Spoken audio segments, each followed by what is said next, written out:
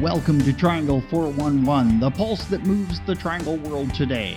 It's a vibrant collection of stories, medical breakthroughs, what's trending, social good, events, and boundless other adventures. A conversation pit of comedians, authors, chefs, sports figures, experts, the common and the uncommon. Here's the host of Triangle 411, Mary Innsbrucker. Hi, friends. May is National Mental Health Month. With that in mind, I thought we would visit the topic of loneliness, overcoming the epidemic variant of the pandemic. Loneliness, it's always lurking. Data from 2018 resulted in nearly half of Americans reporting some form of loneliness. So it is no surprise that recent findings suggest that during the pandemic, over 1 in 3 Americans faced grave loneliness. But again, the loneliness epidemic, as some experts have labeled it, was a problem well before COVID-19. Way back in 2016, in response to the growing public health concern of social isolation and loneliness, the Foundation for Art and Healing launched the Unlonely Project. Can you imagine that a title? Unlonely Project. The initiative hoped to broaden public awareness of the negative physical and mental health consequences of loneliness and empower people to connect with each other through the arts. The arts serve so many purposes. And in 2018, so again, this is before COVID, recognizing the loneliness crisis, the United Kingdom, get this, created the Minister of Loneliness Parliament position. Can you imagine a Parliament position? Minister of Loneliness? This is a serious issue. And as you can see, these actions predate COVID, as loneliness is a perpetual issue. And our children, our dear children, are not immune, especially through the isolation COVID bred. To address the needs of helping kids build relationships, one can find meetup groups, specialized therapy sessions, and the like. There are therapy games for kids to play, and author Dr. Davis created an emotional intelligence flashcard book. There are opportunities such as the Treehouse Center for Growth and Learning in Illinois, which addresses social skills to help kids build relationships and thereby be less lonely. In the past, many had a pull yourself up by your bootstraps attitude about the subject. Today, we realize the harmful impact isolation can cause. Here to talk to us about this matter is Crisis Text Line's Chief Program Officer, Becca Ross. Welcome, Becca. Thank you so much for having me. So let's begin by discussing how aloneness is far from a pull yourself up by your bootstraps situation, and in fact has serious consequences. What can persistent loneliness lead to? The impact of ideas like pull yourself up by your bootstraps can be incredibly negative, including perpetuating negative stigma around mental health. Loneliness has significant consequences that can impact a person's functioning. These include things like low energy, sleep problems, substance abuse or increased substance use, depression, and even somatic symptoms like muscle aches and headaches. And, when we talk about physical pain, I'm reminded of the saying, he or she died from a broken heart. And it turns out science says there is something to that, as the areas of the brain that deal with this type of social exclusion are the same areas that process physical pain. And something else I found interesting, according to a 2010 Cigna report, loneliness actually has, get this, Becca, the same effect on mortality as smoking 15 cigarettes a day. Wow. So if you're feeling lonely, chances are you're actually not alone in that feeling.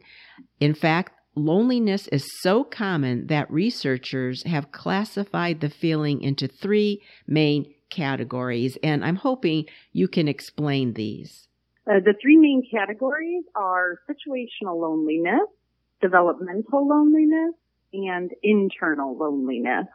And so situational loneliness can include things like life transitions that make you feel isolated, such as starting a new school, moving, maybe starting a new job. And thankfully, this loneliness often gets better with time as you adapt to your new normal.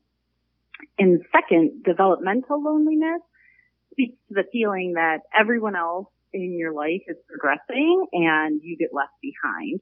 So seeing friends get promoted or starting families, seeing friends get into their top colleges, and sometimes this feeling of being behind, of feeling like everyone else is moving on and excelling without you, can lead to feelings of isolation and loneliness. And then finally, internal loneliness refers to the feeling of being isolated even when you're surrounded by people. So maybe you're physically around people, but you feel like your friends and family don't understand you or don't get you. This could look like being part of a club at school, but not feeling a connection with the other people in the group and making you feel utterly and totally alone. Internal loneliness also comes from a perception of being alone in every single situation. Okay, so those are the categories. Let's talk about some of the causes of loneliness. There's many reasons that somebody could feel lonely. Maybe you're experiencing a big change in your life, and if you're unable to pinpoint exactly how or why you're experiencing loneliness, you can think back to see if you have any major events in your life. So maybe you've lost a friend or a loved one, maybe you've switched your living situation and having difficulties with meeting new people due to access issues, or have been in poor physical or mental health. Even things like changing employment and living in a country where they don't speak your native language, or being in a rural area where you don't have access to people as much as you would in an urban area. And giving yourself some grace to explore those changes in your life can help you get to the cause of your loneliness. So we want to progress into how to solve this loneliness problem. First up, dealing with the ramifications of COVID. Now, as a result of the isolation the disease inflicted, different platforms have emerged, including this Friendly Caller program, which has people making calls to those who are lonely. They are out of many areas, including Utah, Oregon, Chicago's Rush University Medical Center, the College of Southern Idaho's Office on Aging, and even AARP has 275 volunteer callers that reach out to over 4,000 folks who signed up for the program. So that should tell you something right there. 4,000 folks seeking companionship. And also, volunteer group Activate Good provides kindness calls to seniors. But Becca, some generalized ways to deal with the issue, COVID-related or not. Yeah, well, first, here at Crisis Text Line, we're here for everyone. So anybody who's feeling lonely can text HOME to 741-741 to be connected with a crisis counselor. Some other coping skills could be starting small by interacting with people that you see in your daily life, like the grocery store clerk, mail person, school attendant. Studies actually show that being kind towards others can actually make you happier. So saying thank you when you receive a perfect cup of coffee. You can also work to find your people. So community connection can be pivotal for mental health and wellness. And so seeking people who share similar attitudes, interests, and values. And these days there's a group for anything. And so you can join up on meetup.com to find people with similar interests in your area. And if you're ready for a bold step, you could think about getting a pet. Pets can be beneficial for mental wellness according to some recent studies. can help decrease stress and mitigate symptoms of anxiety. And pets can also be an opportunity to help meet other people by visiting a dog park or chatting with other pet owners on the sidewalk. You could also consider community service. So these situations present great opportunity to meet like-minded people and cultivate new friendships and social interactions. Also, the idea of giving back will make you feel good. And then finally, you can distract yourself from feelings of loneliness by indulging something that you enjoy doing. And you can maybe even dive into a new hobby like knitting or bird watching, or even rejuvenate an old hobby that brought you joy in the past. Networking is always a good thing too, because even though you might not like someone in particular in your networking group, it exposes you to other folks who maybe you will have a connection with. I shouldn't say not like, but I mean maybe not connect with. And expect the best. Lonely people often expect rejection. And if you go into it thinking like they should accept me, it'll go a long way. And these are all great suggestions, but what about the person who will still feel lonely even when surrounded by people? Yeah, so this is going back to the potentially harmful concept of pulling yourself up by your bootstraps. It's possible to feel lonely even when you're around people, and this doesn't mean that you're a failure. And if you find yourself in this position with these symptoms of loneliness that are making it hard to live the life that you want and really the life you deserve, it could actually be a sign of something more significant like depression or anxiety. And if that's the case, one of the bravest things that you can do is seek psychotherapy to help with those feelings, especially if you're also experiencing other symptoms like depression or anxiety. And in some forms of therapy can really help with changing your thoughts as well as your actions, so, such as cognitive behavioral therapy or CBT. And this can help you not only experience less loneliness, but have more tools to prevent it. I loved you used the word, one of the bravest things you can do. It is a brave step, but if you really want to tackle this problem, and if it's really a problem for you, that's what it's going to take. And so I liked that. And, here's a few quick other bullets. Get some exercise and sunlight. We hear this all the time about everything, but it really does elevate endorphins and serotonin levels that will boost your mood.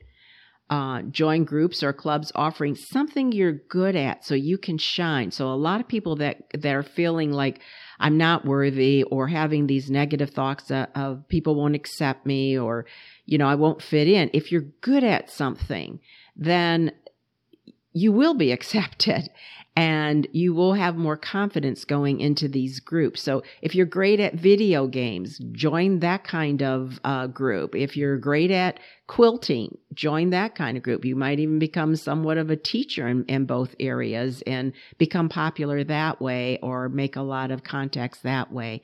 And, explore things you've never done before because you just don't know what door that might open to people you never thought would be possible to meet. And something that's big, and this is big in the business world, do daily affirmations.